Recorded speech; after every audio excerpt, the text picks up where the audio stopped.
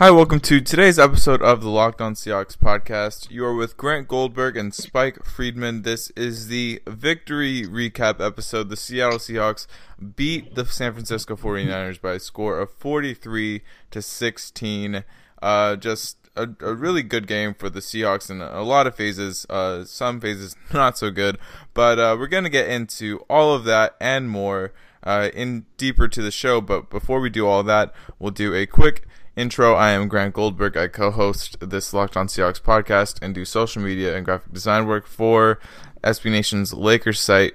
Spike is a writer with The Stranger, and I have to give him credit, although I'm going to take some of the credit for him correctly predicting the Michael Dixon forced fumble, muff punt against the 49ers. I kind of forced him into that prediction, but nonetheless, he predicted it. Spike, how you doing after that? We're starting on another hot streak. Great. Yeah, when it comes to Michael Dixon, you can never be too hot. No, he was due. We were due for it, and then we got it, and it was spectacular, and Nico Thorpe recovered it. You can't deal with those Dixon side spinners. It's just not possible. He's punting on another level. He's inventing new levels to punt at. So that's pretty thrilling. It was just fun to watch. I mean, the game wasn't the most thrilling of Seahawks games, but it was kind of nice. I feel like we've had too many dramatic games this year. We couldn't even blow out the Cardinals, so it was nice to get a relatively easy win at home. Obviously, there were aspects of it that were less easy. But where do you want to start? You want to start offense or defense? We'll start the show off on a more positive note, I think. So we'll start talking about the offense. An offense that I think is almost, they went from scoring on their first drive for like 4 consecutive weeks or 5 consecutive weeks to going 3 and out like regularly scheduled in the next few games, and especially against this 49ers defense that's not good. We saw that they are very not good throughout the whole game. Russell Wilson had one of the most efficient games of his career by far. And he threw 4 touchdowns on less than 20 attempts, if I'm not mistaken. Yeah, 17 attempts. Yeah, so 17 attempts. He scored 4 touchdowns on. I think I don't know. It wasn't very hard for Russell Wilson all game. A lot of his throws were kind of layups. The 49ers are a Swiss cheese defense. I don't know where to start with that really. I mean, Richard Sherman wasn't really a factor in the game. Doug Baldwin got a play on him where he broke a tackle, then proceeded to get a 21-yard first down. It was a good game from the offense. I guess Russell Wilson's efficiency is probably the benchmark of the day. Spike, what did you see in particular from the Seahawks offense against this Niners defense? Yeah, it was nice to see a bunch of different receivers get involved, and it was fun to watch the Seahawks sort of toy with Sherman. At one point, they split George Fant out wide in motion and left Richard Sherman guarding a left tackle one-on-one on the sideline, which, that's if the 49ers have one above-average piece on defense, and that might be a little harsh to some of their guys on the defensive line, but it really does feel like they have one truly above-average piece. Being able to get him to neutralize a tackle in the passing game is pretty ideal. Obviously, coming out of this, there are a couple concerns. Chris Carson injured again, this time a dislocated finger. He should be able to play through that, which is good because he looked phenomenal again on Sunday. Penny had some good moments, but Carson is just such a physical runner in traffic. His yards after contact are ludicrously high. And you can just see it again and again, dragging defenders along.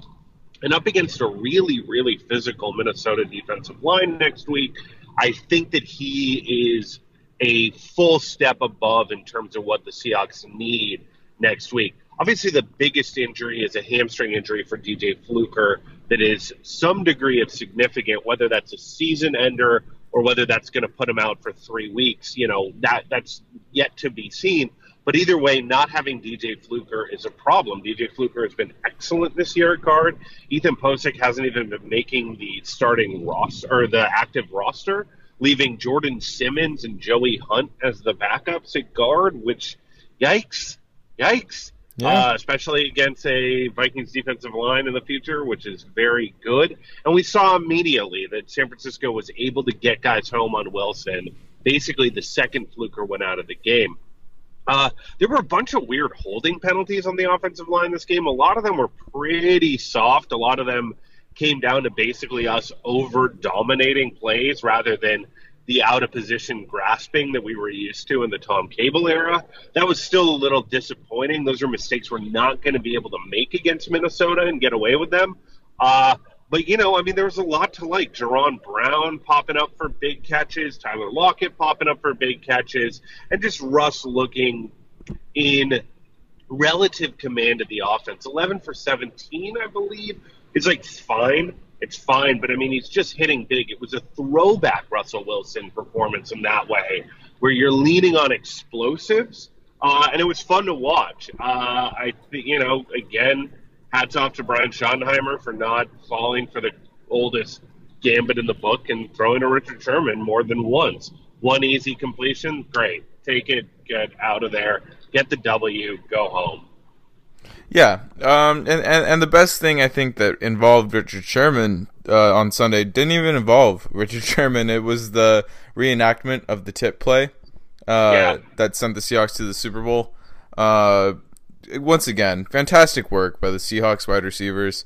David Moore was caught practicing the Macarena on the sidelines, and sure enough, they did that when they scored another touchdown. But I think, when it comes to the Carson and Penny running back group, Carson's floor is it's significantly higher than Penny, at least right now.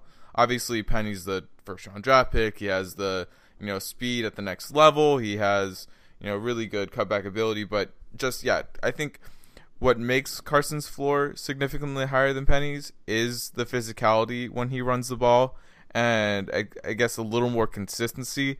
And so, having him healthy against the Vikings would be huge. I do trust Penny to perform. I don't know if we're going to see that many, giant holes to run through that he ran through against the 49ers.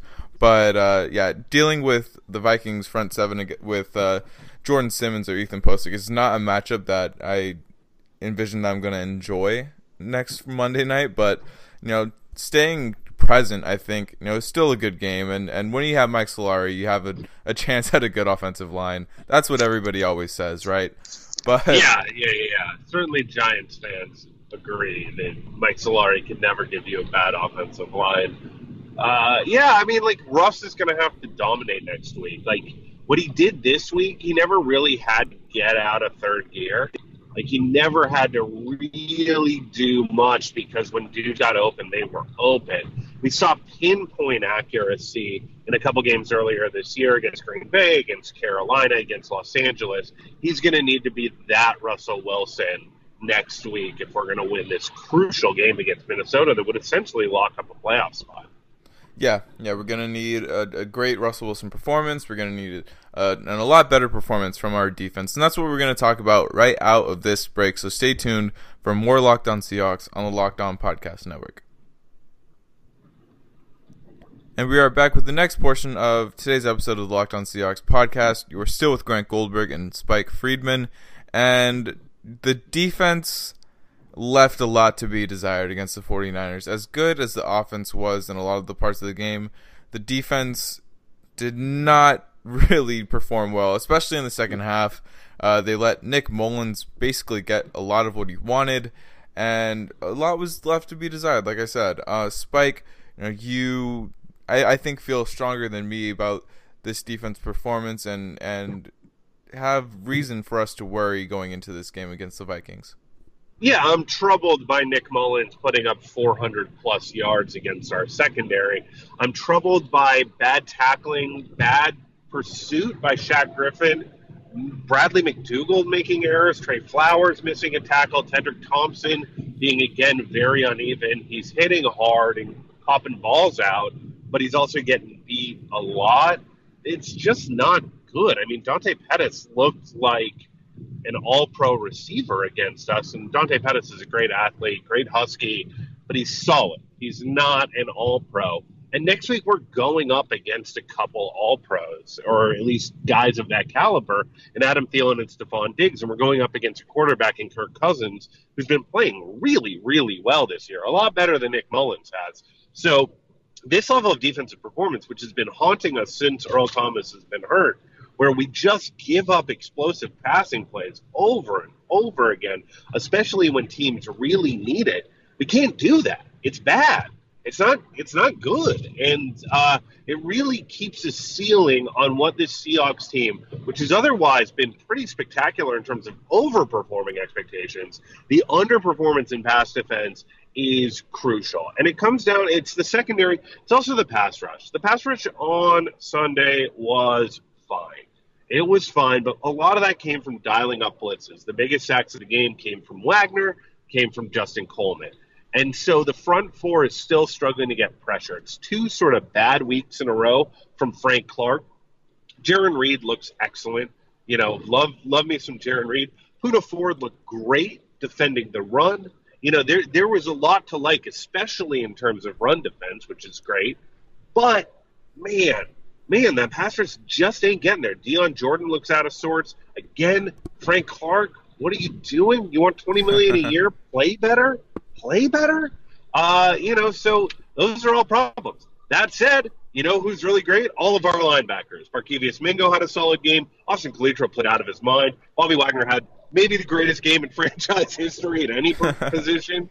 And we have Michael Kendricks coming back next week. So the middle of the defense is great. And against some teams, that's going to be plenty. Against a Minnesota team that doesn't really run the ball well, but does have incredible wideout weapons, man, it could be a long day on Monday for this defense. I'd actually be surprised if Minnesota put up less than 25, 30 points on us. So we're going to have to really ball out to keep up with that. Yeah, it's going to be especially tough for the secondary going up against the All-Pros, but I do think having Bobby Wagner, having Michael Kendricks, not only helps a lot in the run game and really making sure that the Vikings run game doesn't have an out of sorts good game. That's going to be bigger. Michael Kendricks is going to help a lot with that, but even Bobby Wagner on Kyle Rudolph in the passing game too helps a ton. But yeah, really the emphasis is on the pass rush getting home. Really judging against the earlier part in the season, really some uncharacteristically bad games from Frank Clark, and it's been a string of games, and it's a little concerning. And like it's you his said, finish, man. He's whipping guys off the line. He's just not finishing plays. Yeah, and that's shown in the lack of getting to the quarterback, the lack of finishing tackles, which is concerning. Yeah. You have Dion Jordan, who's inactive one week, active in the next, and there's no sort of consistency there. But the middle the only of time the I defensive see line him is when he's running on the field, rotating defensive linemen and getting into position late. I feel like I'm never seeing him hitting the quarterback. Yeah, it's an issue, and there was one of the biggest concerns going into the season, and compared to other concerns that they had, maybe the wide receivers, consistent play out of the running back room, they're not concerns anymore. This is like the one concern that just remained from the preseason that's still nagging in late in this NFL season, and it's concerning, especially against a team like the Vikings who. If given time, Kirk Cousins can shred you up. We saw even last year when he was with Washington, he got enough time at the end of the game, and he ended up beating the Seahawks.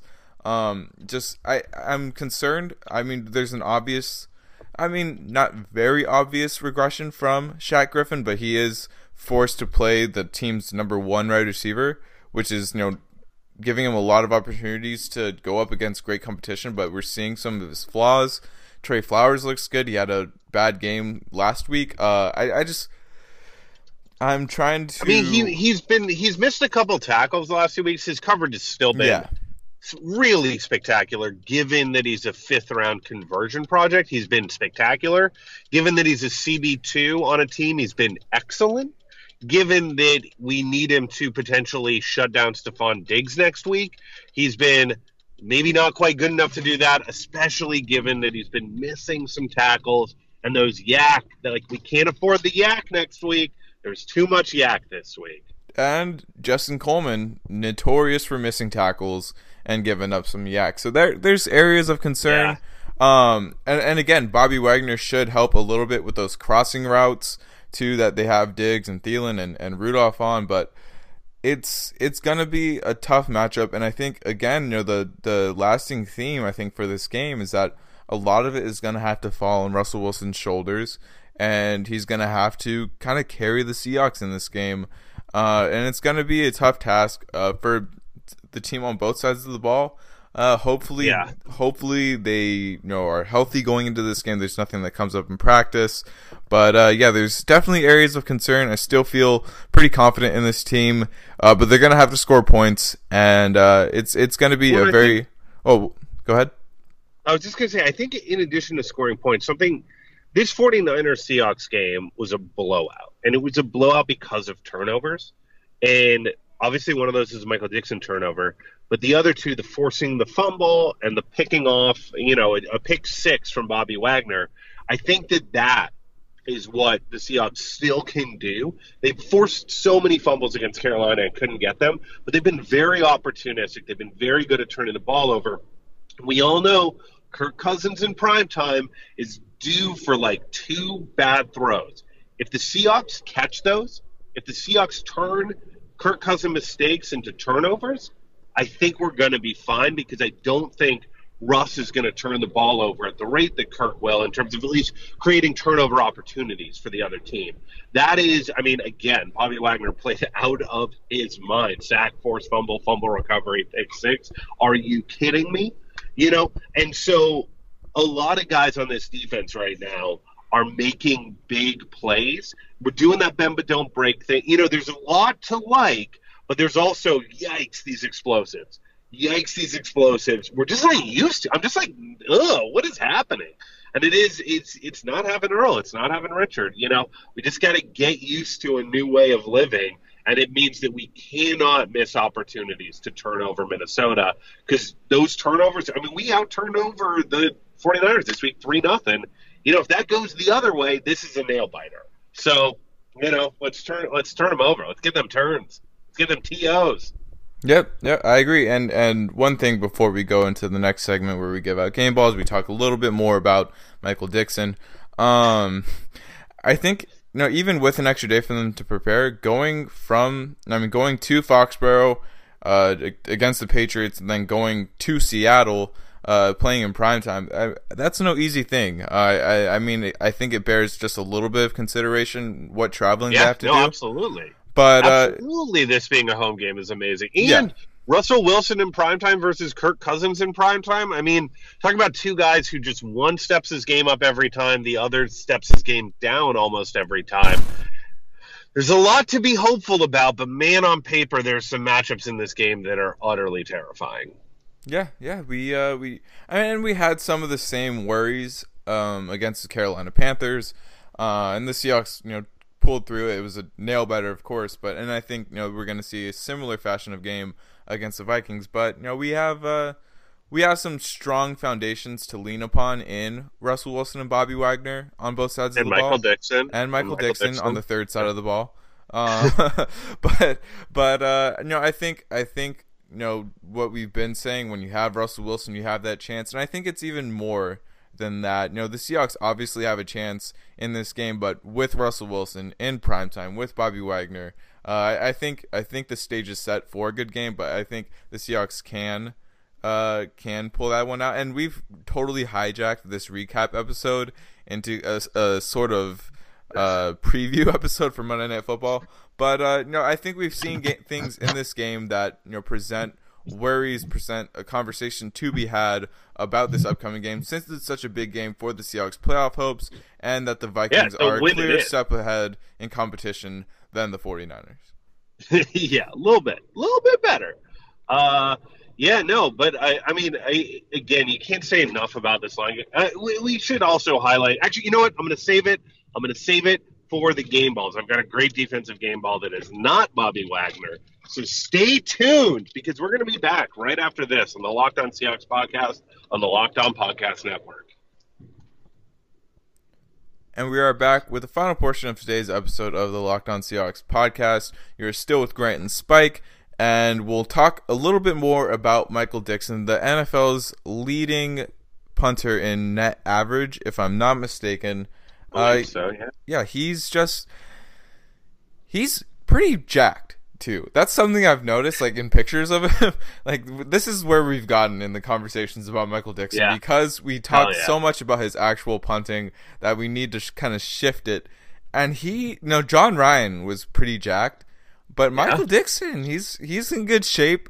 And this is not what we usually talk about, but in terms of like, if he was to get into a fight with another punter, like he has that Australia like backstory too. It's like, I don't know, man. I think I'm picking Michael Dickson against the field.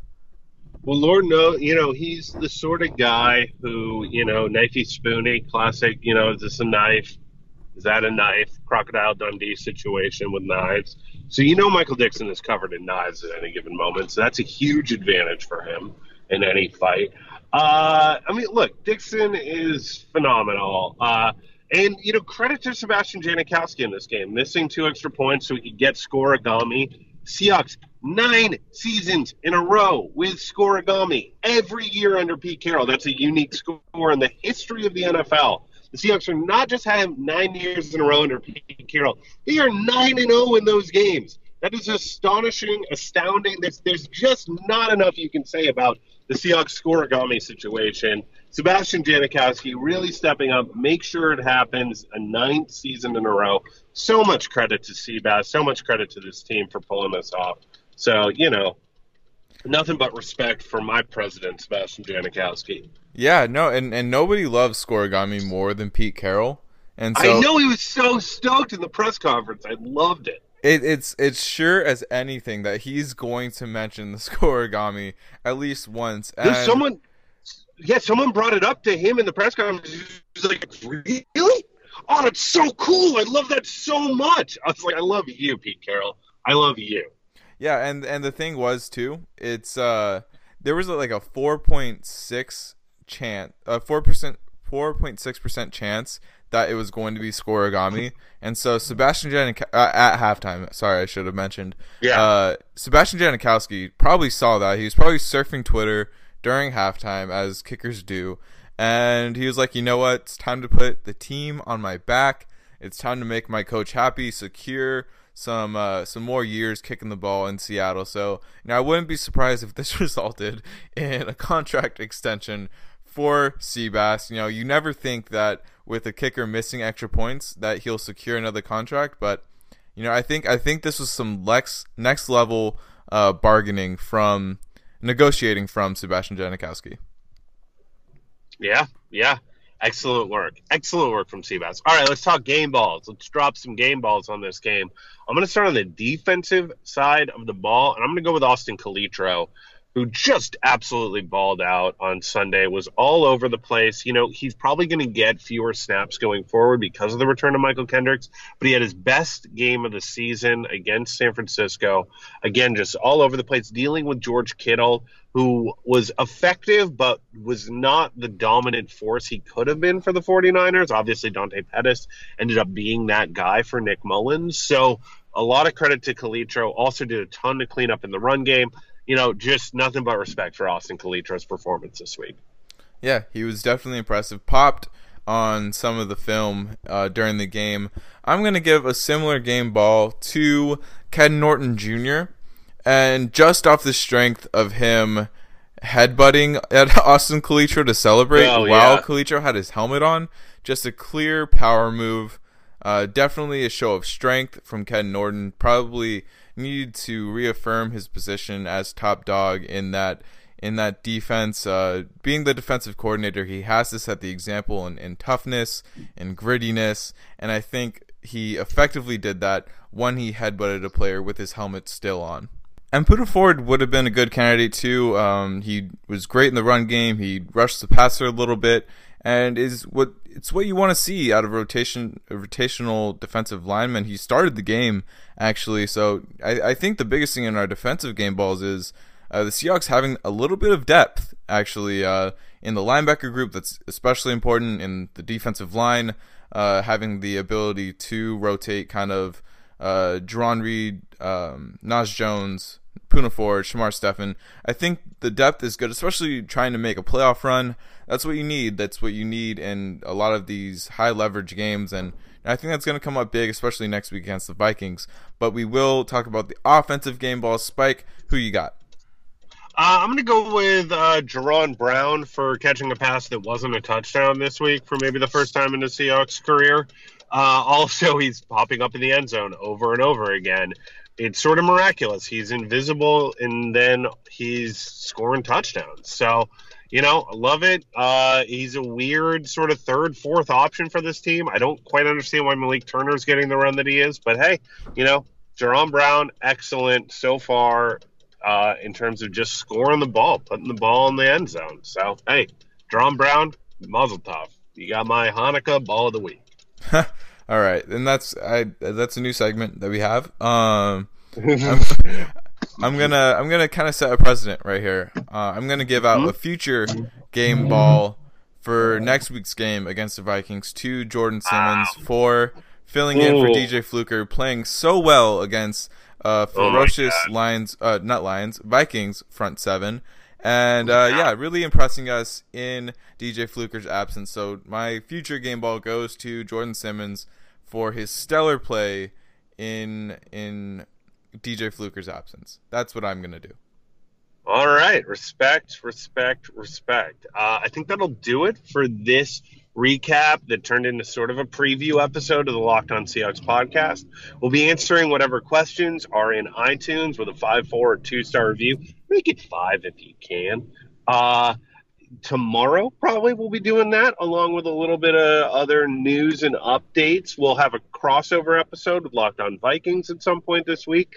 And, we'll just be hitting it hard with some more preview stuff. Obviously, the game's next Monday, so get excited for that. Grant, did I forget anything? No, just always reach out to us on Twitter. We enjoy having some conversation with you guys. It's our names, our Twitter handles. It's Grant Goldberg, Spike Friedman. The show's Twitter is Locked Seahawks. So yeah, make sure you take advantage of that, being able to talk to your favorite daily Seahawks podcast hosts. It's us on Twitter, so go ahead, talk to us. And yeah, I think that does it. So for the Locked On Seahawks podcast, I am Grant Goldberg signing off. And I'm Spike Friedman, also signing off.